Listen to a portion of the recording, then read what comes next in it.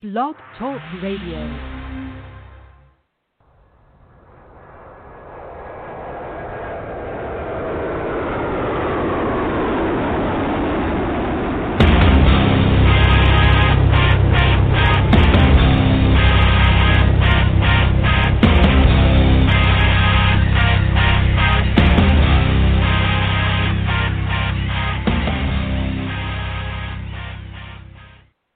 Happy Friday, everybody. Welcome to the Michael Cutler Hour. I am your host, Michael Cutler. It is Friday. It is January the 22nd, 2021. My goodness gracious, the clock is racing out of control. Here we are at the end of the week. We have a new president. I have lots of skepticism that goes along with that, and I'm here to share it with you today, so I thank you for joining me. Hope you are doing well wherever you are. We certainly are living in a perilous and tumultuous time. It's interesting, if you saw it, and I only saw bits of it, the inauguration went off without a hitch. Certainly no, soaring prose to be heard from Joe Biden. But what I did hear was disturbing. It was supposed to be a unifying speech, but to talk about protecting America from white supremacists, the Capitol ringed by an unprecedented level of security. Thankfully, nothing happened. But you really have to wonder, was the purpose of the National Guard to protect to protect the inauguration, or was it to send a message to Americans that there's a new sheriff in town and we are large and in charge? Because while the National Guard was protecting Washington, who was protecting America? Joe Biden has made it clear that he does not like the idea of securing America's borders. Our borders and the borders of any country are that country's first and last line of defense.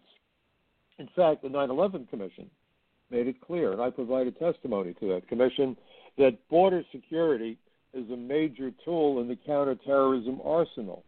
Why in the world can we so blithely ignore threats from outside the United States, at least for this president, while talking about threats that might emanate from within our own borders?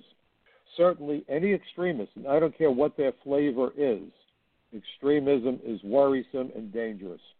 Anybody who believes that violence is the way of resolving problems is missing the point to the exercise, and quite frankly, poses a serious threat to our republic, to the democratic process. It's an anathema to what Americans believe in. Should we go after radicals? Sure, from both sides.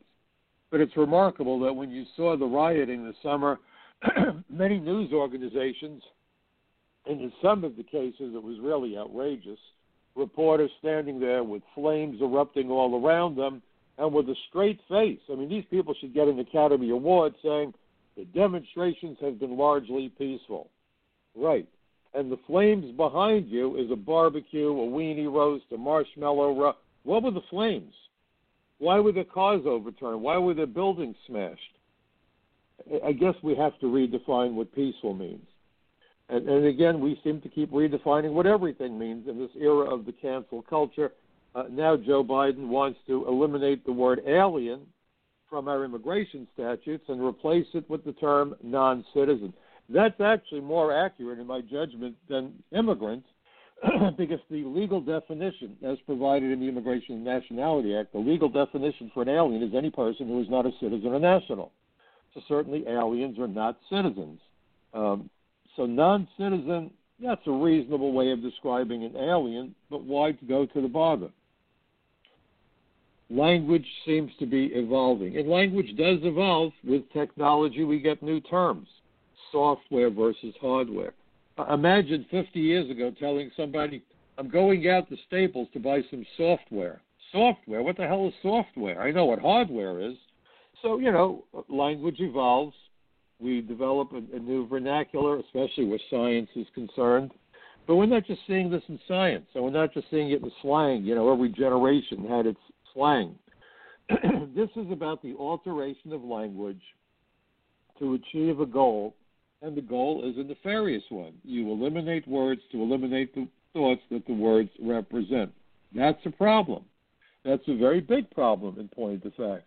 So when you have the government saying we're going to eliminate words, and when you have the tech giants saying we're going to eliminate your accounts, we're talking about heavy-duty censorship. And this is a very dangerous road that we're going down, because that's how fascism and dictatorships come to power. We're going to restrict what you can say. We're going to punish you if you dare try to say it. And things can very quickly spiral out of control. And that's why we need to be mindful about what is happening with language. I want to talk about immigration and Joe Biden, but before I do that, I really think it's important that we talk about what George Orwell had to say about language, because what you're seeing and what we have been seeing, going back to Jimmy Carter, I've spoken about it before, when Carter said immigration agents could no longer use the term illegal alien. We had to call them undocumented citizens, undocumented workers, and it was undocumented immigrants. This is crazy stuff. So what I want to read to you today is a portion of the appendix. Bear with me 1 second. I want to bring up, if I can find it, purpose of Newspeak. Here we go.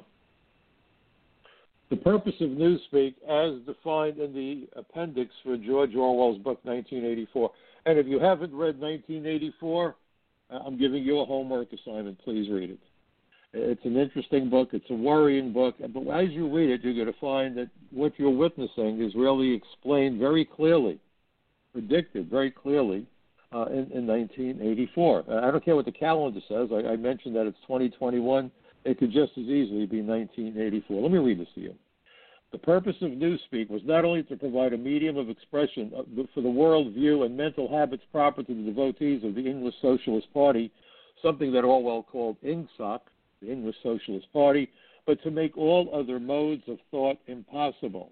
It was intended that when Newspeak had been adopted, once and for all, and Old Speak forgot. That's what you and I speak today, folks.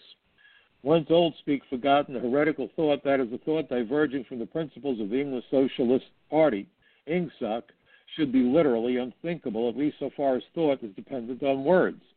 Its vocabulary was so constructed as to give exact and often very subtle expression to every meaning that a party member, meaning a Socialist Party member, could properly wish to express, while excluding all other meanings and also the possibility of arriving at them by indirect methods. This was done partly by the invention of new words, but chiefly by eliminating undesirable words and by stripping such words as remained of unorthodox meanings and, so far as possible, of all secondary meanings whatsoever. And to give a single example, the word free still existed in Newspeak, but it could only be used in such statements as this dog is free from lice or this field is free from weeds. It could not be used in its old sense of being politically free or intellectually free, since political and intellectual freedoms no longer existed, even as concepts, and were therefore of necessity nameless. Quite apart from the suppression of definitely heretical words, reduction of vocabulary was regarded as an end in itself, and no word that could be dispensed with was allowed to survive. Newspeak was designed not to extend, but to diminish the range of thought, and this purpose was indirectly assisted by cutting the choice of words down to a minimum. So understand what we're talking about. You eliminate words, you eliminate thoughts. As you eliminate thoughts, you force people to have fewer thoughts. Fewer thoughts means the outside, the government, the people around you, the authorities, would gain control as you were giving up control. It's kind of like a battlefield. You're giving up territory, you're giving up turf, and the government is seizing it. In this case, this is intellectual and mental turf. We're going to take away the words so we can control you. And look at Twitter, taking away the words. Cut our communication down to a bare minimum. And then Twitter comes along and says, we don't like what you're saying. It sounds like hate speech. So you know what? We're going to shut you down. We're going to shut you down. They did that with Parler over at Google. We're going to eliminate anybody who does not toe the company line. Either you agree with us or you're an adversary. And now you have members of Congress saying, we need legislation against hate speech. We need legislation against various radical groups. Do we need those laws? Well, I certainly don't like Nazis. I also don't like terrorists on the left side. I don't care which side you're on. If you think your way to effect the changes you want is to burn down buildings, beat people up, and shut down free speech, even if I agree with you, and I don't agree with the radicals at all, it'll be like the deal with Donald Trump. I knew exactly what he said when there were demonstrations, and you had the KKK show up. He wasn't a fan of the KKK. He simply said, yes, you've got the radicals on both sides, and you also have fine people on both sides. He wasn't referring to the KKK or to the crazies. He's simply saying that people came out to demonstrate, and not all of them were crazy. But look at how it got twisted. That's the tactic. That's the tactic of the media these days. We're going to take something you said, and we're going to twist the definition, and by twisting the definition, we're going to create a problem for you. Is this really how America is supposed to function? That's an issue. And it threatens the First Amendment. It threatens the Constitution. It threatens our freedom. There are kids today being taught on college campuses, and they've been absorbing the lessons that the First Amendment is dangerous. Free speech is dangerous. Think about that. Free speech is dangerous. Every American soldier who gave his or her life, every American soldier who has gone into combat and risked life and limb for us, risked life and limb to defend our freedom of speech, freedom of expression. And you have brainwashed kids who now think that freedom of expression is dangerous. That thought is dangerous. Alan Dershowitz is somebody worth listening to. Alan Dershowitz has made it abundantly clear that while he finds hate speech abhorrent, it needs to be protected because that's part of the Constitution. The old concept of I disagree with what you say, but I will defend to the death your right to say it. Who is the arbiter who's going to decide what constitutes hate speech? And don't you want to know who the haters are? Let them out themselves so you know who we're dealing with and how crazy they are. The best way of eliminating the crazies is to allow them to self-identify, and you do that through free speech. But we don't want that today. We don't want people questioning the government, because if we question the government, that's seen as an insurrection. The way you speak truth to power, folks, is by questioning authority. Question authority. You think the election wasn't fair? You have every right to say it, except now you're being told you don't. If you dare challenge the outcome of an election, you're an insurrectionist. Although, when President Trump was elected, how many Democrats stood up in Congress and said, I challenge the outcome of this election? Were they insurrectionists? Well, it depends.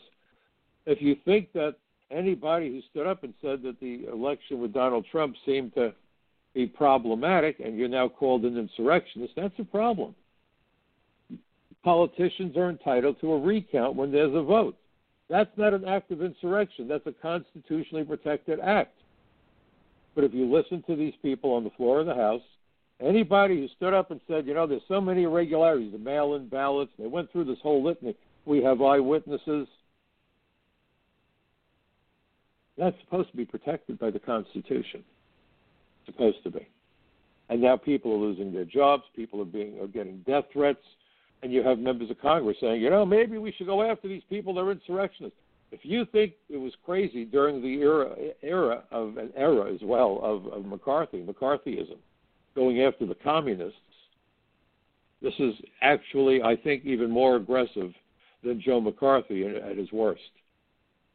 You question the outcome of the election, we need to come after you for insurrection. A member of Congress on the Republican side gave her family a tour of the White House the day before the riots, and now she's being accused of scoping out the Capitol before the attack because she may have been a co-conspirator. Talk about looking for spies under your bed at night. America can't continue to rip itself apart and survive. And that's just fine for countries like Iran and China and Russia. They're laughing their tails off. The American politicians that are doing this to the American people are doing the bidding of these foreign governments. You have to wonder, are they doing what they're doing because they really believe in it, or are they doing it because they've been told by China they better do it? Who knows?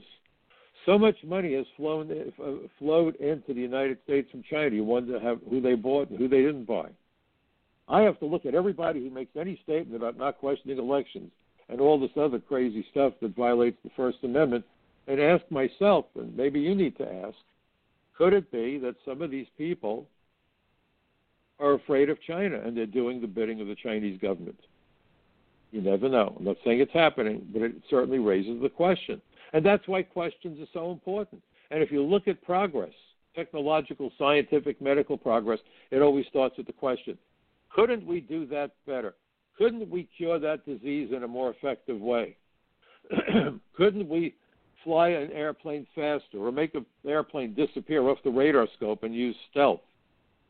Well, that was the question, and the answer was the F-117 and the F-22 fighter and others to come, because engineers and scientists asked, can we do this? And the answer was yes, and we developed the technology, but it was in response to a question. Any society that is fearful of questions is fearful of its own citizenry, and that by itself calls into question the legitimacy of that government. I love debate. When I have a personal position on a critical issue, I'm happy to debate it, because before I take a position, I research it carefully, and the first person I challenge with the greatest enthusiasm is myself. I want to make sure that I'm not getting it wrong. And once I do my homework and I come to conclusions about certain issues, I'm happy to have that debate, because I believe that I could win over the people who disagree with me when I realize that the facts, common sense, the law, and morality are all on my side. Why wouldn't I want to debate it? The only person who's fearful of debate is the person who knows that their position cannot be sustained in an argument. So that then calls into question, why do they have that position if it runs contrary to common sense, morality, the law, whatever? Very disturbing. So we're starting to hear this steady drumbeat.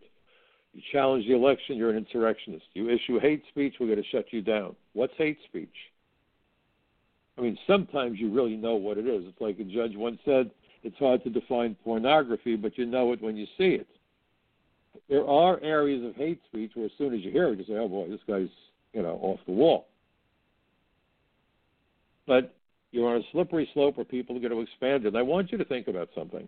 I had a lot of problems with the Patriot Act after 9/11. And remember, I've arrested terrorists. I've investigated them.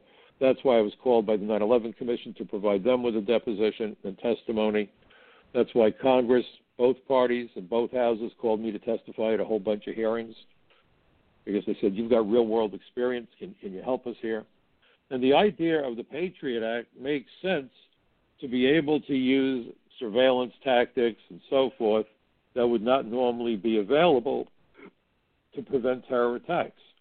But what bothers me, and I've talked about this on several interviews I did. In fact, I was interviewed at One American News. I understand they aired it this afternoon. They'll probably be airing it this weekend. So if you get a chance to catch One American News, I'm not sure when I'll be up there, but I'm going to imagine they'll be rerunning it. One of the things that worries me is what happened with the RICO statutes. RICO is the racketeering statutes that were enacted during the administration of President John F. Kennedy. His brother, as you may know, Robert Kennedy, was his attorney general. They were going after organized crime, the mob. And they said, we need tough laws. So under the RICO statutes, you can really drop a legal safe on the mob's head. They have predicate felonies that help other felonies. You put together a racketeering case, and you could put them away for a long time and seize all their assets. Very powerful weapon against the mob. But we are now at the point where many more people with no mob affiliations have been prosecuted under the RICO, under the racketeering statutes, that have racketeers, mobsters. There's always that slide, Well, we used it against the mob. It was so effective. We've got this guy here selling dope. We got this guy here who's laundering money. We got this guy who evaded taxes. Why don't we see if we could apply those statutes to them?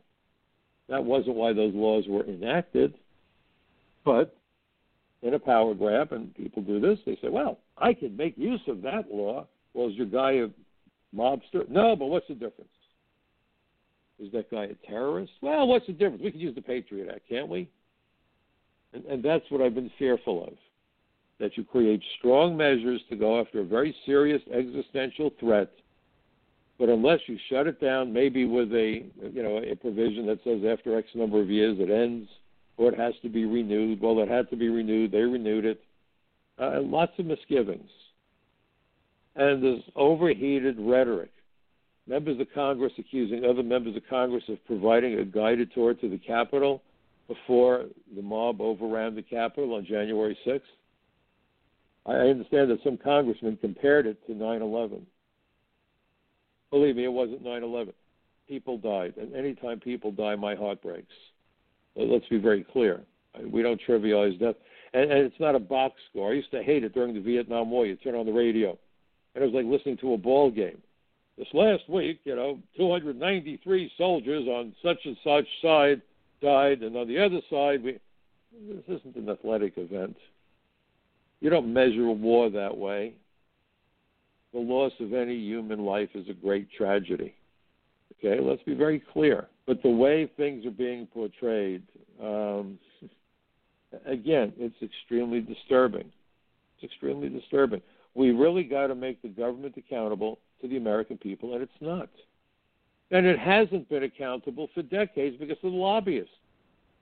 When you hear politicians, and Ted Cruz was one of many, for America to lead, we need to bring in the world's best and brightest. Tell you what, folks, to me, that's an anti-American statement. It's not what Eisenhower said after Sputnik was launched. Eisenhower emphasized teaching math and science to American children, not calling up some other country to send us their students that we should educate so they can stay here and take the jobs. Eisenhower said American kids must learn math and science so America will continue to lead the world. And that's what they did. Why would you import foreign workers, not take care of your own? And do you think that Americans are genetically inferior somehow? The Ted Cruz line, we need to bring in the world's best and brightest? Look, if we're talking about a handful of exceptional people, I agree. If you're talking about exceptional people, I'm there with you. Elon Musk, Albert Einstein, Edward Teller, Enrico Fermi. Sure. These were extraordinary people. They made extraordinary contributions. I have no problem with that.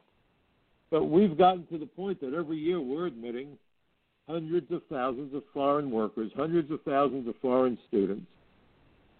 That's not exceptional by definition. That's just a mob of people from another country willing to take lower wages for the same work. This is about exploitation. Now remember, there's always room for more oarsmen on a slave ship. So for the longest time, Americans have been disheartened. They see their ability to support themselves and their families evaporating. They look to their children and say, there's no way my son or my daughter is going to live a better life than I did. That was the American dream. Every generation did better. My mother had a fourth-grade education. She came to the United States ahead of the Holocaust as a 13-year-old girl. Imagine that. Lived in a rooming house and worked in an umbrella factory, a sweatshop for $3 a week. Fourth-grade education. My dad had an eighth-grade education. Not only am I the first member of my family to go to high school, I'm the first member to go to college and get a degree. That was the American dream. Every child would do better than his or her parents, earn more money, get a better education, live a more exciting and worthwhile, I won't say worthwhile, but more exciting and challenging life. No more. We're going to keep on bringing in foreign workers even when they displace Americans, or especially when they displace Americans. And we're supposed to go, rah, rah, how great is that? Why do you think nearly 1 million people showed up on the Capitol when Donald Trump held that rally on January 6th? Why are the politicians from both parties vilifying the fact that 74 million or 75 million people voted for President Trump? The old politician would look at 75 million and say, holy smoke, how do I get a part of that massive voting bloc? And look how enthusiastic they are. If I could only harness those people, boy, oh boy, could I win an election. But Hillary Clinton started this nuttiness, this nuts business. Oh, they are the deplorables, the basket of deplorables, homophobes, xenophobes, and she goes through this litany. When have you heard a politician attacking voters? Think about that. They attack each other. But I've never before heard a politician say, oh, those people, there's something inherently immoral and wrong and stupid about them. They're supporting my opponent. The hell with them. They belong in a basket of deplorables. Let them clutch their Bibles and their guns. I believe it was Obama who said that. This flies in the face of what politics is supposed to be about. You expect politicians to try to court voters. Vote for me because the guy you're supporting isn't worth your support. And this is what I'm going to do for you. That's how it used to be done. Now, you're an idiot. You're a crook. You're an insurrectionist. You're a traitor to America, and we need to reprogram you. What are we going to do, open concentration camps? We need to reprogram you? Are you serious? When in the world have you ever before heard this kind of an attack launched by American politicians against American citizens in their own country? Basket of deplorables. Really. This is dangerous.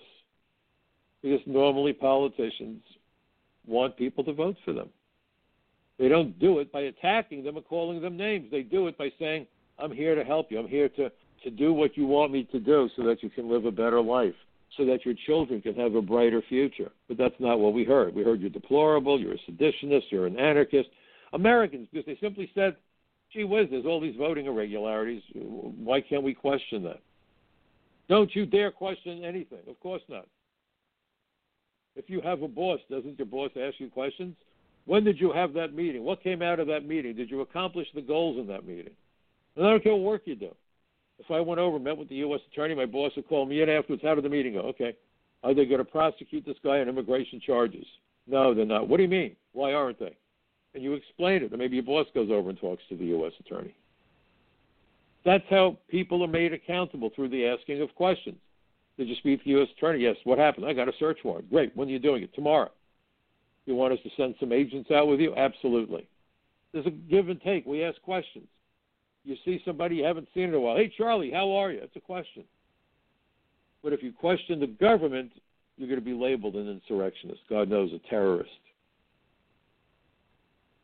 I have a confession. This stuff scares the crap out of me. To not be able to say, gee whiz, I'm concerned about how that election was conducted. Politicians should be happy to throw open the doors and windows and say, come look, you'll see we did everything right. And then they show you they did everything right. You say, gee whiz, I guess the guy I liked lost because he lost. But when they say to you, don't you dare question the outcome, immediately, being the cynic that I am, 30 years in law enforcement, you say, gee whiz, what are they hiding? Indeed, what are they hiding? Now, I've spoken about it before, but I really want to speak about it again because this is so critical, and it's immigration, and it's Joe Biden. And I want to start out with something that I found very interesting, this dichotomy, the split. When President Trump became the president, the first thing he said was, I'm going to undo DACA, Deferred Action Childhood Arrival. That seems fair enough. DACA was not a law. DACA was purely a temporary program created by an executive order by the outgoing Barack Obama. And it was a sham. And to briefly recap, the deferred action is something we always did at immigration on a case-by-case basis for humanitarian purposes. For example, a family comes to the United States, they go on vacation, and while they're on vacation, they're at an amusement park, their child falls down and has a fractured skull or a broken leg or some other injury, or grandma is with them and she has a stroke. That family member winds up in the hospital. They may be there for a lengthy period of time. Would it be reasonable for the United States government to say, well, we don't care if your grandmother's in a coma and she's in a hospital, you need to go back to your home country because you were told you have to leave by January 30th. It's now January 30th. Get on that airplane or else. We didn't do that. We shouldn't do that. We would give them what was known as deferred action. What were we deferring? Because defer means to put something off for the future. They were supposed to leave the country, and we told them we're going to suspend that. You could stay here so you could care for your grandmother, so you can be at her bedside. You can take care of your son because he has that terrible injury. It would be outrageous to send people home. Why would you want to do that? And if they have to be here for a really extended period of time, we might even give them permission to work because very few people are financially in the position to not work and still support themselves and their families. So if, let's say, a neurosurgeon said, yes, she has a blood clot on the brain, she's going to have to be in the hospital several months, and then she's going to have rehab, we might say, okay, we're going to give you permission to stay for 6 months with employment authorization, because 6 months is a long period of time. But before that time is up, we need to hear back from your doctor to find out what progress your grandmother is making in the hospital. And we used to do investigations into this, and it was the right thing to do. I was happy to help out because we were very often able to help families stay in the country so they could care for a loved one. Or if it was a person who had a child, we could care for the child. It was a humanitarian, decent thing to do. For all this nonsense about how immigration agents are thugs, we all like doing this because we're all human and terrible things can happen to any of us. Nobody's immune. So Obama comes along and says, hey, you can let people stay here temporarily. Let's do that with 1 million illegal alien so-called kids that came here as children. We don't know if they came as children. The media dutifully reports on they came as kids. You don't know that. All they have to do is say they got here before their 16th birthday, right? And, they could be 30-something years old now. Well, where's your proof? Well, I've had 15 different aliases. What do you want to see? Lots of luck. So that makes no sense. So when you look at what Obama did, I said that what he referred to as prosecutorial discretion should really be called prosecutorial deception. Congress failed to act, I'm acting. No, Congress did not fail to act. Congress acted and said no. He didn't want to take no for an answer, so he came up with DACA by executive order. And a number of courts held that DACA was illegal. In comes President Trump. He says, well, I told my voters I'm not going to allow this to continue. And judges told him you cannot get rid of an executive order that was created by the prior president. When have you ever seen that happen? So here's my $64 question. Day one, Biden sat down at that desk in the Oval Office and started issuing executive orders to countermand Trump's executive orders. For example, what they call the travel ban. It wasn't. Trump's ability to communicate was deplorable. It was horrible. I hate to use the word deplorable. I think about Hillary. It has nothing to do with Hillary. It was terrible. I'll be honest. I liked a lot of Trump's policies, and I recognize the way that he speaks. He reminds me of the construction workers I grew up around because my dad was a construction worker. But as president, his language needed to be more polished and more nuanced, not because I'm offended. Believe me, I'm not offended. But certain things that he said were wrong. It wasn't a travel ban. It wasn't Muslim-majority countries, but some of this nonsense that came out. And the reality is those countries are countries that sponsor terrorism. We have no way of verifying who these people are or whether they're involved with terrorism. In fact, the leader of Iran just posted something on Facebook, and Facebook took down his account, where it showed it looked like President Trump on the golf course with a stealth bomber flying overhead. And in Farsi, it was supposed to say revenge or something to that effect. In other words, a not-so-veiled threat against the former president. Well, one of the countries on the list that Biden says we can admit are aliens from Iran. That's brilliant. Just what we want to do. And how do you know whether those people are involved with terrorism? You don't. Very dangerous. But the incredible thing is that Biden was able to issue executive orders to countermand Trump's executive orders. And at least so far, I haven't heard a single judge stand up and say, wait a minute, you can't do that. So far, everyone's saying, isn't it wonderful? So when Trump tried to issue an executive order to cancel DACA, he got attacked by judges in multiple jurisdictions. But here's Biden doing the same thing with Trump. And not one voice is ringing out and saying, wait a minute, that executive order was issued by your predecessor. You can't undo it. Where Trump is concerned, folks, you can undo everything and anything. And that's not fair, and that's not the way it ought to be, because justice requires balance, equal treatment, equal protection under the law, but not so much today, apparently. Go figure.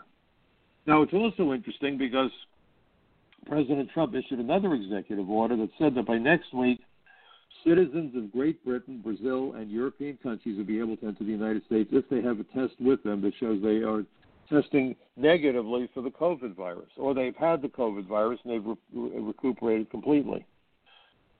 Well, guess what? Biden, and by the way, Cuomo jumped in and said, oh, no, we're not going to let people in from England. We're not going to let people in from Brazil. They might be sick. So he countermanded that order. What about the people coming across the border? Mexico has such an issue with COVID that their hospitals are overwhelmed. And even if people come to the United States from Latin America without COVID, they may have other medical emergencies that will require them to go to hospitals that are already overflowing where they can't deal with their patients now. Who cares, right? So Biden wants to undo the great work that President Trump did securing our southern border, wants to end immigration law enforcement, and says unless you've committed a felony after 100 days, because during the first 100 days, no one's getting deported. We don't care if you've murdered people and chopped people's heads off. We're not going to deport you. We're going to wait 100 days. And then the only reason we would deport anybody is if they have serious crimes. Sleeper agents have no serious crimes, and frequently, by going after an illegal alien, you wind up unraveling a terror plot. My very first investigation as a brand new immigration agent when I was assigned to the frauds unit involved a young man from Israel. He was about a year or two younger than I was, and I was in my middle 20s. I was a young kid. And he had a visa that was supposed to be a one-time visa. He changed the word 1 to a 2. It showed up in the black light. He had already been here a year earlier. He changed the year of expiration by a year, so it appeared at first glance that this passport was valid for yet another entry. But it wasn't. And so the consequence of that is that he was arrested by the inspectors at Kennedy Airport, the immigration inspectors. And they said, you can't do this. He denied that he did anything wrong, and I caught the case. And this was my very first solo case, because up until that point, I was working with a senior partner. Your first year, you have a senior partner who keeps you out of trouble, who mentors you, who evaluates you, because sometimes people don't have what it takes to be an agent. And if a couple of those senior partners write somebody up and they say, boy, this guy just doesn't have it, you're gone looking for a new career. So I was finishing up my first year. Everything was going along just fine. My boss said, go upstairs. We got this guy in custody. Go interview him.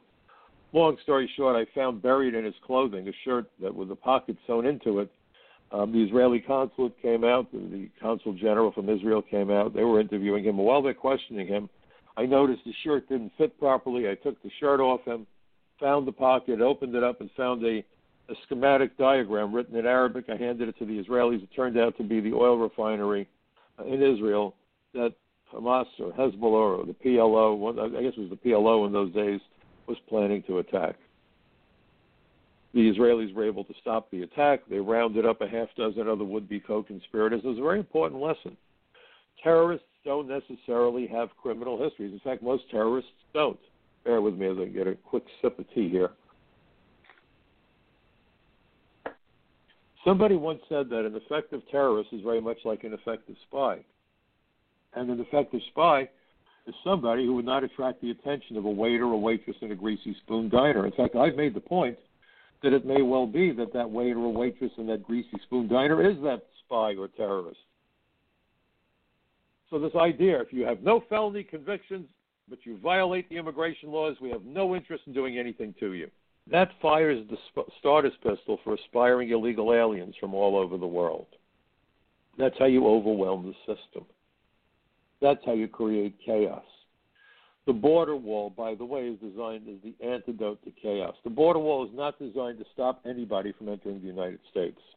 The purpose of the border wall is to funnel all commerce, all people through ports of entry where they can be screened. It's like going to the bank and they have those velvet ropes so that they can send people to the next available teller. We do the same thing at the airports with TSA, don't we? They have those black ribbon devices, where they set up cattle runs of people. So they guide you to the next available TSA inspector who goes through your baggage, and they do a quick search on you. Hopefully it's quick. And then you move on to the airplane. Well, that's what this is about. The border wall does not block ports of entry. If they block ports of entry, then I would agree it's designed to keep people out, but it doesn't. So all it does is create an orderly process, which apparently does not please somebody who's an immigration anarchist, like the Democrats. Immigration, law enforcement, Alexandria Ocasio-Cortez wants to eliminate immigration enforcement altogether.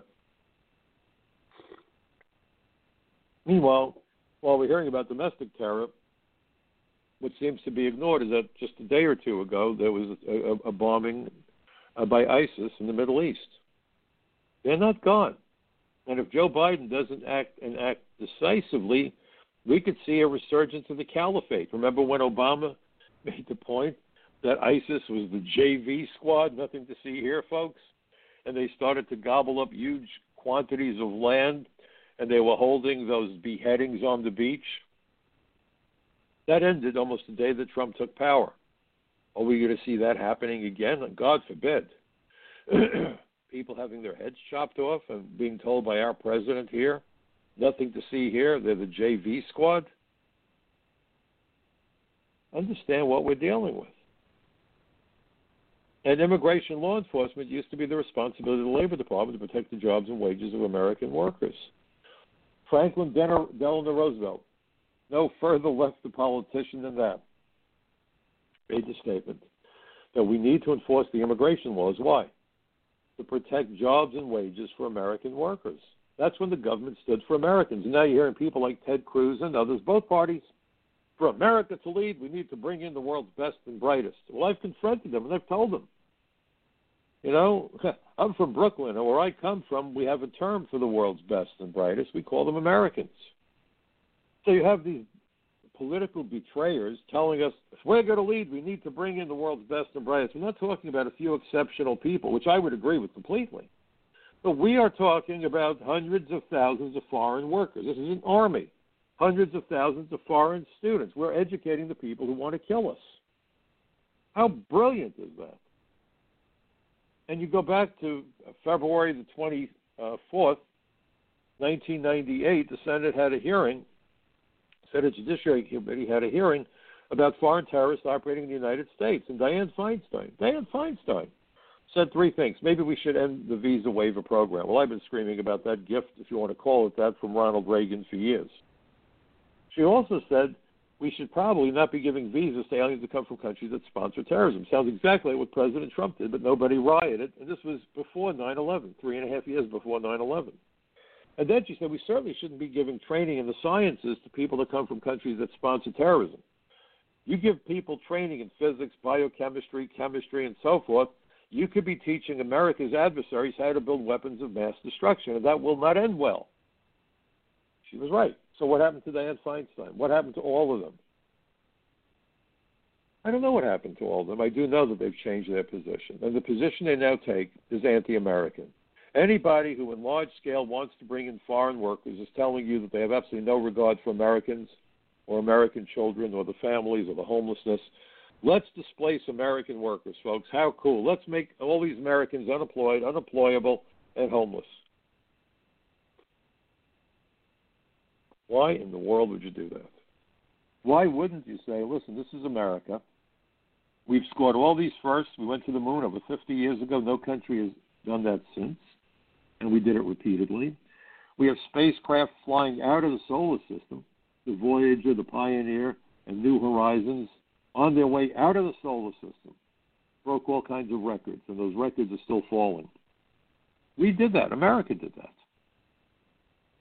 We were the first country to fly faster than the speed of sound. Chuck Yeager. I have a model of his airplane sitting on top of my briefcase that my wife got me as a gift.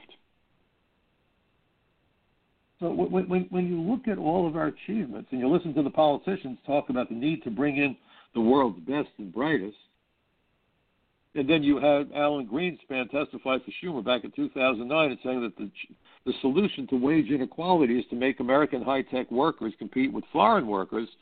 And in so doing, we could get rid of their wage premium. And once you drop the wages of middle-class, high-tech workers, you greatly reduce inequality in wages between Americans with skills and those with lesser skills. So in other words, Alan Greenspan's goal is that if you drop out of high school and you're flipping hamburgers, you shouldn't be making much less than somebody who spent years studying for a PhD in nuclear physics.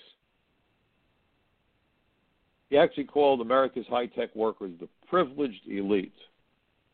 Does that not enrage you? So the American people are looking at the government saying, well, what is the government doing for me? I sent my kids to school. They work their butts off. They have great degrees. They have wonderful averages. They're brilliant. And they're working at a hamburger joint. They can't get a job in their field. But we're bringing in people from India. Both parties have done this to us. And Joe Biden wants to do it even more. And then we hear this nonsense about driver's licenses for illegal aliens. Well, you would think after 9/11 and after all the attacks that we've seen that involve motor vehicles, that we would no longer give driver's licenses to motor vehicles. But, of course, that's not the case. And Joe Biden's just fine with that. He's just fine with that. Look at all those barriers to truck bombs and car bombs all over the country, mostly in front of important buildings or shopping malls, all these, impediments to keep the bad guys out. Why aren't we trying to keep them out of the country? We had fences erected within 24 hours around the Capitol after January the 6th, and Joe Biden going nuts about the fact that President Trump managed to build a border wall, even as judges and other members of Congress and so forth tried everything to stop him. Imagine a president who keeps his promises. And again, I have my issues with Trump. I was very unhappy that he fired Jeff Sessions. I think Jeff Sessions is a decent guy. I know him. I've met with him. I've spoken with him. He got the short end of the stick. No leader is a leader without flaws. We are all flawed human beings, and I don't care who you are. But Donald Trump was the first president, maybe since Eisenhower, to stand up and say, we're going to put Americans first. He was the guy who stood up and said, we're going to protect wages of Americans. We're going to make sure that Americans do better and unemployment dropped. So instead of the Democrats saying, well, what do we have to do to copy Trump's style because it's apparent that the American people love it, that question is, how do we discredit him so he doesn't run again, because he talked about running in 2024, and we can't have that because, God forbid, he might win that election. So rather than creating a counterpoint and saying, this is what we're going to do for you, America, they take a different approach. The Democrats come out and basically threaten Americans and say, you question anything, you see that National Guard, you see all those submachine guns, don't mess with us. Is that truth, justice, and the American way? Are you kidding me? And then we go into this whole thing that Biden says he's going to legalize 11 million illegal aliens, when in reality it's probably 25 million, but the big number that no one's talking about is how many kids they could bring in, because each and every alien who gets legalized can bring in every single one of his minor children as immigrants. So if we're going to be an optimist and we say, okay, there's about 25 million of these illegals, and let's say they only, on average, bring in 4 kids each, because I think the numbers are going to be higher. I'm being an optimist. I'm an optimist when I say 25 million, and I'm an optimist when I say 4 minor kids per alien. Folks, we're looking at an influx of 100 million people. 100 million. That's 1 0 0 0 0 0 0 0 0. 100 million. Wow. What would that impact be on the environment, on the economy? Because those kids need education. They're going to need health care. They're going to need food and water and electricity and sewerage and transportation. This would be catastrophic. And no one is asking a fundamental question. We're not allowed to ask questions anymore. What question would you like to ask Joe Biden about that? I know what I'd like to ask him. Simple question. A 3-letter question. Why? Why would you do this to us? Another question. How does this benefit us? Where do you see a benefit, folks, in 100 million immigrant children coming to America in the next 2 years, let's say? 100 million. 100 million. Maybe more. Maybe 150 million. Their parents could come here also. What are we doing? Hospitals are turning away people with COVID and they're dying. The death rate is going back up again. Funeral homes around the country are turning families away, saying we don't have the resources to bury a loved one. We're out of caskets. We're out of everything. So this is the time to fling open the doors and bring in millions of people. And by the way, even if they don't have COVID, people over time, a certain percentage, are going to need hospitalization. They're going to fall down. They're going to break an ankle. They're going to break a hand. They're going to break a shoulder. They're going to fracture their skull. They're going to get mugged. They're going to get shot. They're going to get stabbed. They're going to get sick. Doesn't have to be COVID. They might get a heart attack. They might have other issues, right? Other issues. So the obvious question, if that's the case, how do you care for them if our hospitals in many parts of the country are overflowing? Mexico's hospitals are way over booked, if you want to call it that. And then you get to the point that President Trump tried to, or actually issued an executive order that said that we could start admitting people from England, Europe, and Brazil. They were shut off because of this new variant of COVID-19, but then President Trump said in his executive order that next week, if these folks come to the United States with certificates showing they've been vaccinated or that they have they don't have the COVID. I think that they haven't been vaccinated, or that they don't have the COVID virus, or that they had it and were completely recovered.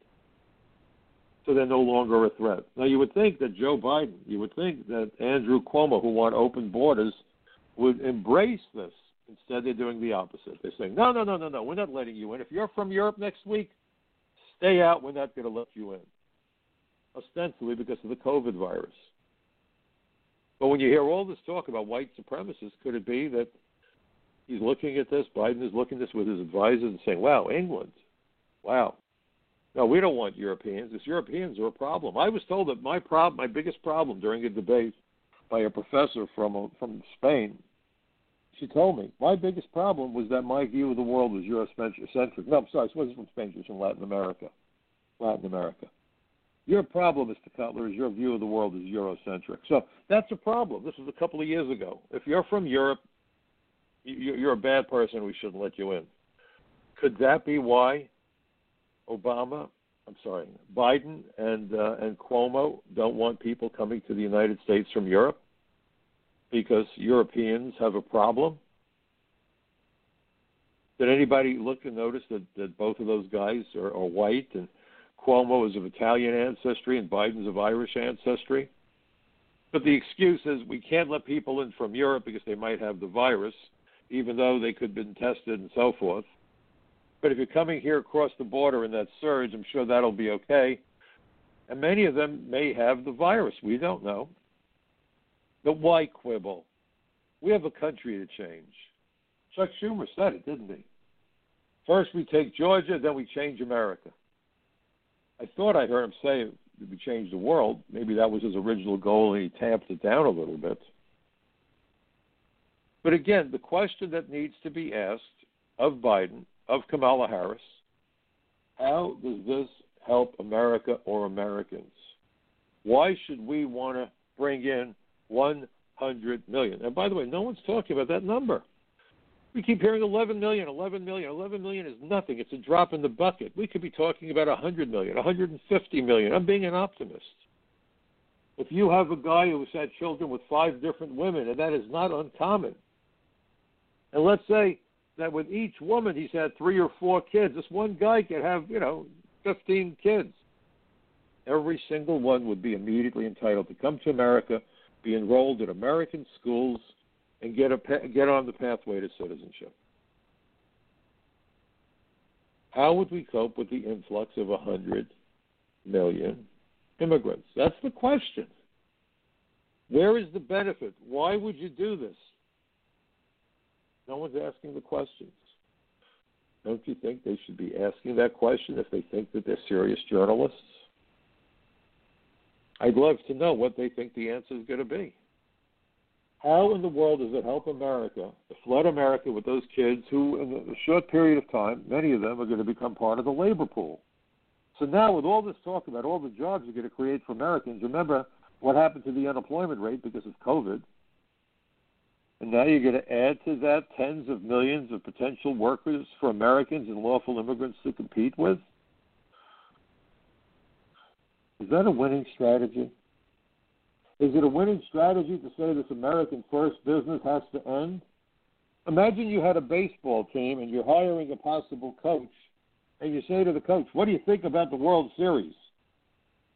And he says, oh, World Series? No, I don't care what happens there. We don't want to offend the other ball teams. They got to go home and cry. They got to suck their thumb. They got to look for a security puppy. Why would we want to win the World Series? That wouldn't be fair. If you were the owner of a baseball team and a candidate to the position of coach made that statement, would you hire that coach? I don't think so. To ask you another question that I asked and got a very warm reception at Fox News last year, my question was very simple. Would you be willing to get on an airplane if you saw people sneaking past the TSA? And Julian, the attractive brunette on the program, they're very nice people, Rob and Julian. Julian let out a little squeal and says, oh, my God, of course not. I said, then why in the world are we being forced to live among millions of people who have no inherent right to be in the United States? They entered our country by evading that very same vetting process. not unlike some guys sidestepping TSA at the airport. And we do that vetting process at ports of entry for very much the same purpose, to keep out criminals and terrorists and human rights violators and so forth, gangbangers. Do you not think that that is the responsibility of a country to take care of its own citizens? If you have children and you give money to charity while sending your own children to bed hungry, welfare is going to come along and take your children for being an unfit parent. Isn't that what's happening to Americans? Crime is up through the roof. Americans are unemployed, and Joe Biden says, open the floodgates. You know what this is like? This is like playing musical chairs. I'm sure you folks are familiar with that game. You have a bunch of kids circling a bunch of chairs that are facing in two directions. The only problem is there's one fewer chair than there are kids. And when the music stops, everyone scrambles and everyone gets in a chair, and the one person who's not in the chair, still standing, is out. And that person takes one of those chairs with him or her. And then the music resumes, and now you have one fewer kid and one fewer chair, and the music stops, and everybody scrambles for a chair. And one person is out, and they give him a chair, and he or she leaves, and we try until you get down to two people and one chair, and then finally one person gets into that one chair, and the other person is left standing there and loses. So the person that made it into the chair is the winner. Simple concept. So let's think about how that applies to jobs. You have a limited number of jobs. You have Americans looking for those jobs, and they're circling the chairs, which represent the jobs. And then suddenly the doors get kicked open, and dozens of more kids come flying into the room to compete with the chairs, but nobody brings in any more chairs because we don't have the ability to create more jobs at that particular time. So all we're doing is throwing in lots more kids into that room to compete for the remaining chairs. Now, what does that do to the odds of an American or lawful immigrant getting a seat in that chair now that we've thrown the doors open to God knows how many millions of foreign workers? That's your analogy for the day. That's the picture I want you to think about over the weekend. How does that help Americans? So now instead of competing with a handful, you're going to be competing with a huge number of people, and because there's so many people looking for a job, the employer looks around and says, gee whiz, I was going to pay $80,000 for that tech job, but you see all those people I have? I'm going to only pay $60,000. It's not fiction, folks. It's how it works. But no one is asking Biden the tough questions. They're going to ask him what color shoes he likes. Does he like polka dot or striped socks? What flavor ice cream? That was a biggie. Oh, you like ice cream, Mr. President. What flavor? And the world collectively holds its breath as they wait to get the dessert order from the President of the United States of America. Are you kidding me? With everything going on, COVID, the threat of terrorism, unemployment, homelessness, businesses being destroyed, what flavor ice cream do you like, Mr. President? Thank God we have journalists asking those hard questions. I mean, goodness gracious. I couldn't wait to find out that he liked vanilla, which I happen to like also. We're in deep trouble. Repeatedly, that as Americans, we have the responsibility of engaging our neighbors in conversations and sitting down with them and saying, look, this doesn't make any sense. Compassion doesn't mean committing suicide. Compassion doesn't mean giving up your job or your ability to secure your family's future. Our immigration laws aren't designed out of bigotry, but they're designed to protect national security, public safety, public health, the jobs and wages of American workers, and nothing could be fairer. There's nothing racist or bigoted about it. And any politician who thinks that we still need to bring in more workers from other countries so that America can lead, that politician needs to be out of work yesterday. Please get involved. Please check out my article at Front Page Magazine and forward it to everybody.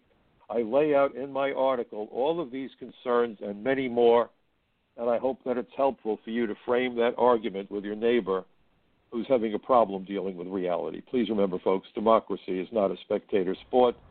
I wish you all a wonderful weekend. Stay safe, stay warm, stay well. See you next week.